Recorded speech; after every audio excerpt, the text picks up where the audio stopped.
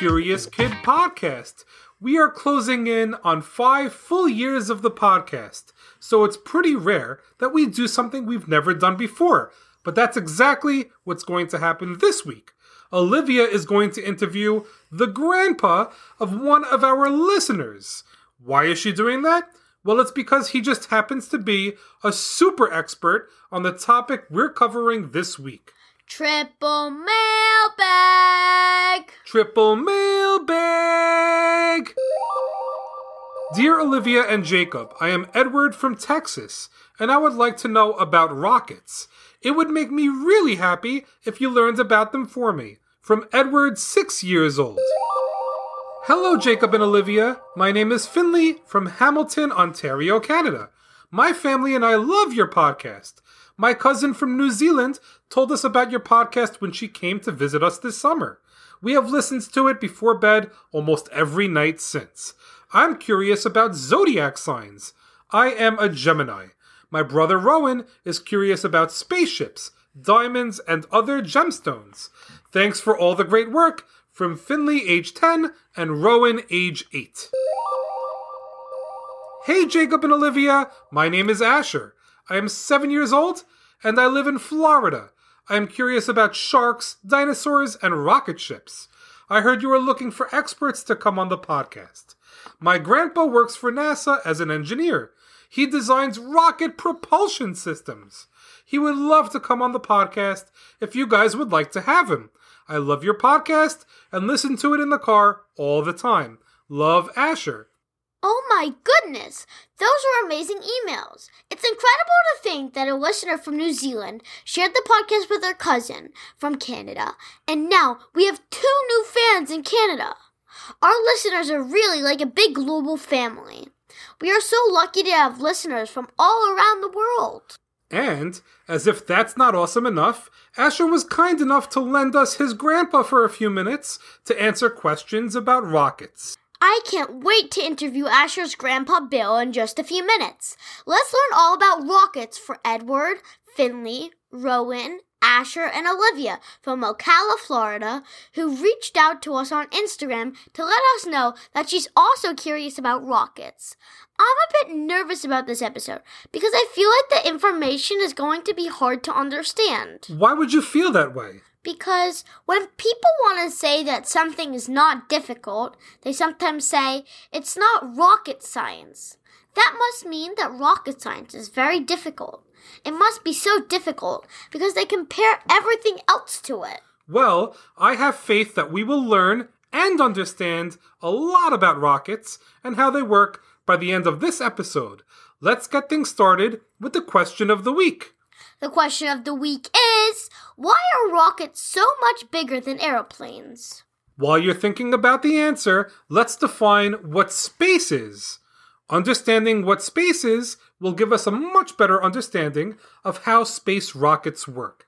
I know what space is, Dad. I'm pretty sure lots of our listeners know what space is. Is that right? If you know what space is, how would you describe space? Space is like everything in the universe that doesn't include Earth itself. That's a good try, but it's not 100% correct. The universe includes everything physical in existence, including planets, stars, and other celestial objects, while space is the empty area in between all those things.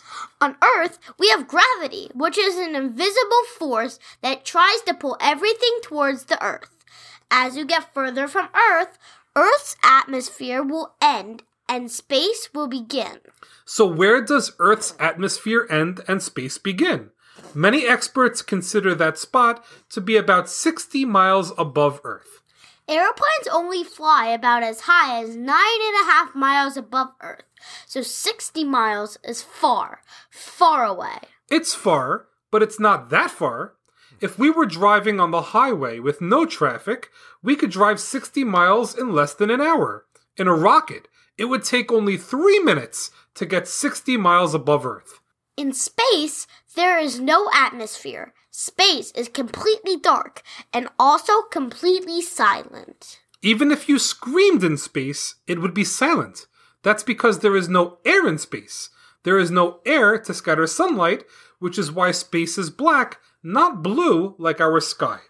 Now that we learned a bit about space, let's learn about the amazing rockets that are powerful enough to launch into space. A rocket contains about 3 million different parts. And we're going to talk about each and every one of them in this episode. Just kidding. That would take forever. We're just going to talk about the 4 major components of a rocket. The first is the structure, which is the frame of the rocket that keeps everything together. Then there is the propulsion system, which includes the engine, fuel tanks, rocket boosters, and more. The propulsion system gives the rocket all of the power needed to move very fast. There is a guidance system, which is the onboard computer responsible for navigating the rocket to the desired destination. Finally, there is the payload, which is whatever the rocket is carrying, including people. All those parts weigh a lot, so it takes a lot to get all of those parts to move. In order to understand how rockets move, we need to consider the forces acting on a rocket. If you listened to episode 17, Curious About Airplanes, you may remember that we discussed the forces that work on an airplane. The forces that work on a rocket are a bit different. There is one force that pushes a rocket upward, and that force is called thrust. The amount of thrust a rocket has depends on how much gas the rocket fires and at what speed that gas is fired out of its exhaust nozzle. Space shuttles require about 7 pounds of fuel for every pound of payload that they carry, so larger rockets will need more fuel. There are 2 forces acting against a rocket as it climbs through the sky. One of those forces is the weight of the rocket, which includes gravity trying to pull the rocket back down to Earth. The other force is called drag, which can also be referred to as air resistance. Drag refers to the force of the air pushing back against the rocket. Rockets have to move super fast to overcome the forces of weight and drag as they fly towards space. They have to reach a speed called escape velocity. In order to escape the gravitational pull of Earth, rockets have to reach a speed of at least 25,000 miles per hour. That equates to 7 miles per second. Rockets are able to reach those speeds because of the impressive propulsion systems they have on board that generate enough thrust to overcome the weight and drag acting against the rocket. We are so lucky to have a special guest in this episode that is an expert on propulsion systems and can teach us so much about how rockets are able to move so quickly. His name is Bill, and he is a fluids engineer currently working on the Artemis rocket and ground system. He handles anything with liquid oxygen, liquid hydrogen, and hydrazine propellants, as well as the gas systems on the rocket. He does design and analysis of systems for all these topics. He worked on the design of the Lockheed Martin Atlas Centaur rocket and even did development work on the space station toilet system. Bill finds the most efficient ways to get liquids and gases from one place to another on the launch pad and in flight at the right temperature. He loves solving hard problems and enjoys working around rockets and things that go boom. Bill has been working in space and defense for 30 years, and we are so lucky to have someone with his expertise join us for an interview. Olivia, prepare for takeoff.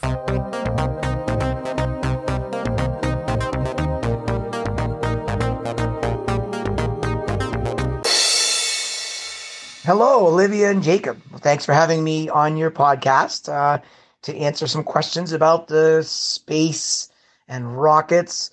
This is a subject that I'm very interested in, and I hope that you get some fun answers and see what's going on, and can see what's going on, and you learn something. Bill, thank you so much for joining us on the Curious Kid podcast.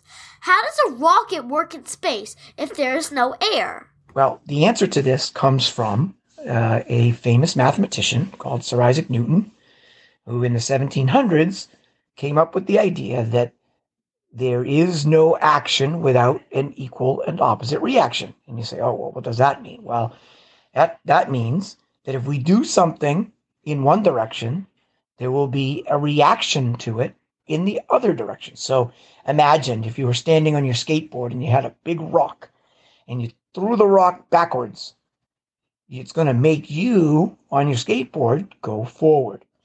Now, we don't need air to do that. That just happens because that's Newton's third law that says if there's a reaction, there's going to be an equal and opposite reaction. When we take that rock and throw it, it propels us forward. That's exactly what a rocket does in space. A rocket takes its own fuel, and it takes also what's called an oxidizer, which is what allows the fuel to burn, and it burns them together in what's called a combustion chamber on the rocket engine, and then it passes it through the nozzle, which we can see at the bottom of the rocket if we look at a picture of a rocket, and it sends it out the back of the rocket very, very fast. And the faster and the heavier the object that we throw out of the back of the rocket, the faster the rocket will go. So even though there's no air, it doesn't need to push on anything. It doesn't have to get pushed.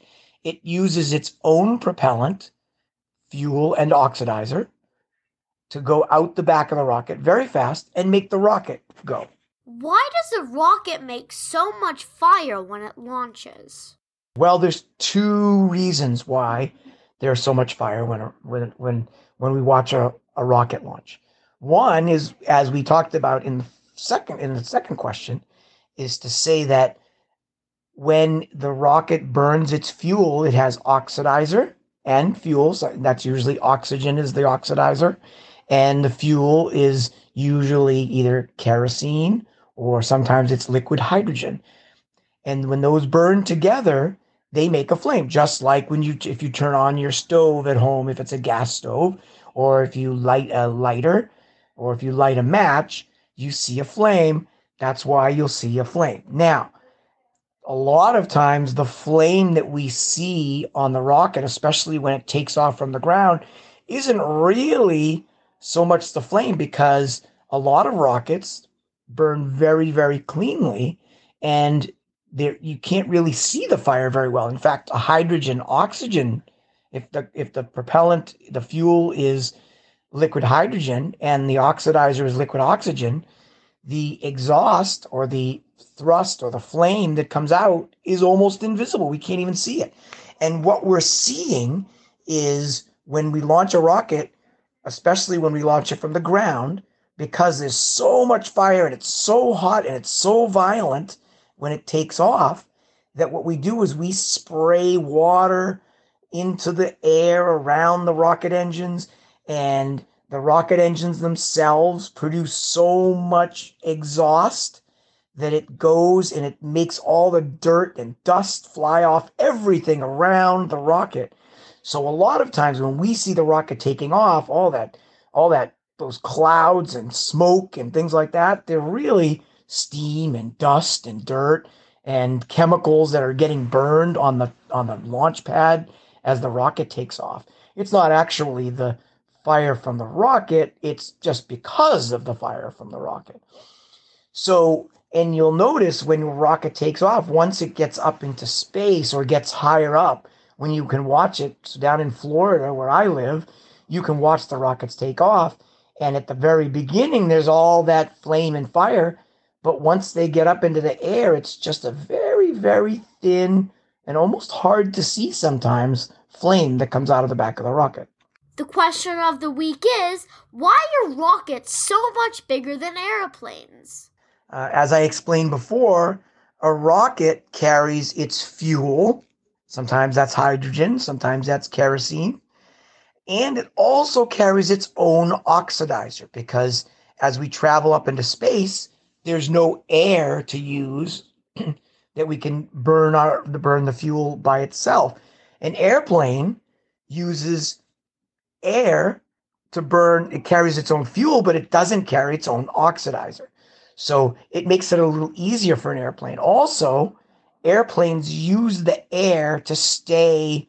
They use the speed of the air, or the speed of the airplane, to keep the plane up in the air, where a rocket has to use its propulsion the entire time to keep it going until it gets up into space. So a rocket needs to be much bigger because, well, it's also going to travel much farther than a plane does, but it also has to lift all that weight using just its rocket engine, whereas an airplane gets to use the air to help it stay up in the air.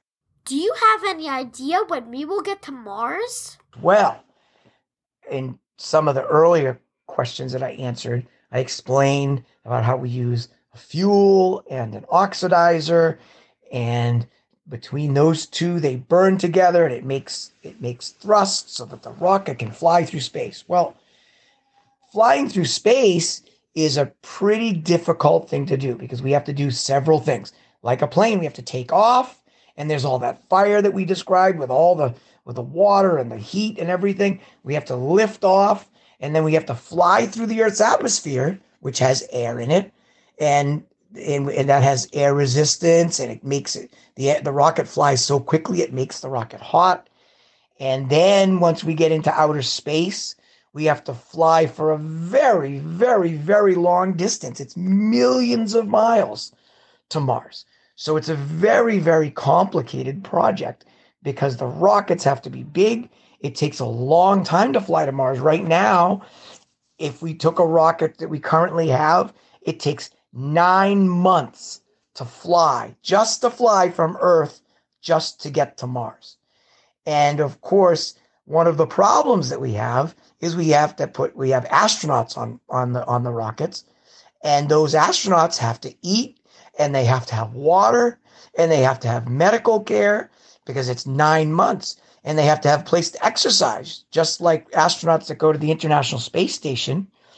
They live up there, and they have to exercise because there's the effects of gravity make them get weak because if they don't exercise. So they have to exercise the whole way.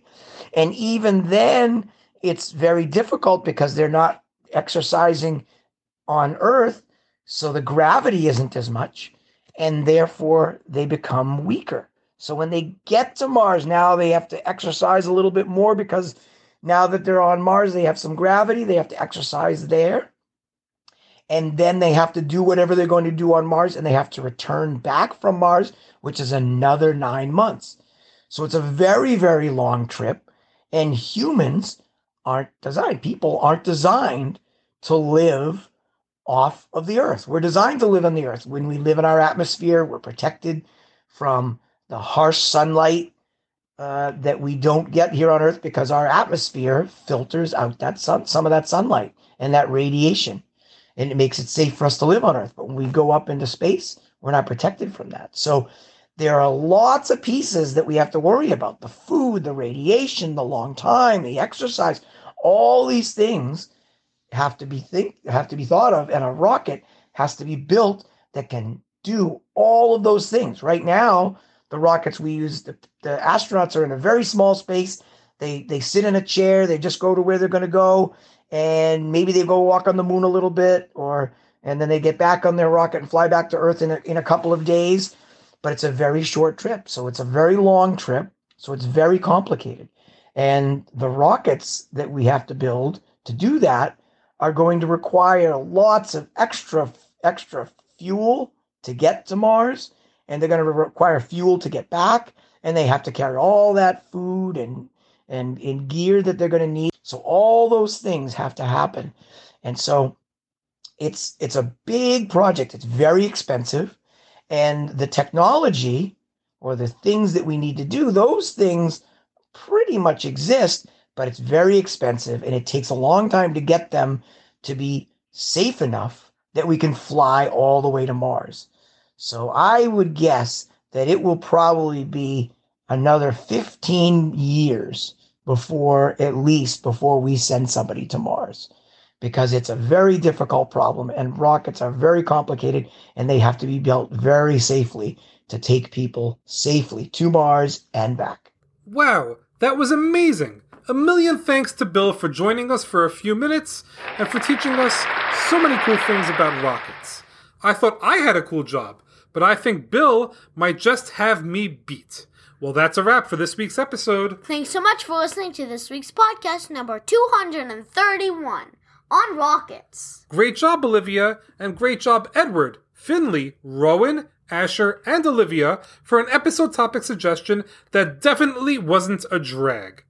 Before we say goodbye for the week, we have amazing listeners to thank. We want to thank Arhan and Anya from Australia for the 5-star review. It says, "You rock." Hi, curious kids. We are Arhan and Anya. We love your podcast because we learn about a variety of topics, from candy to rats. Arhan's favorite episode was about evolution, and Anya's was about the heart. Thank you for your podcasts, and keep doing a phenomenal job teaching everyone. That was beautiful.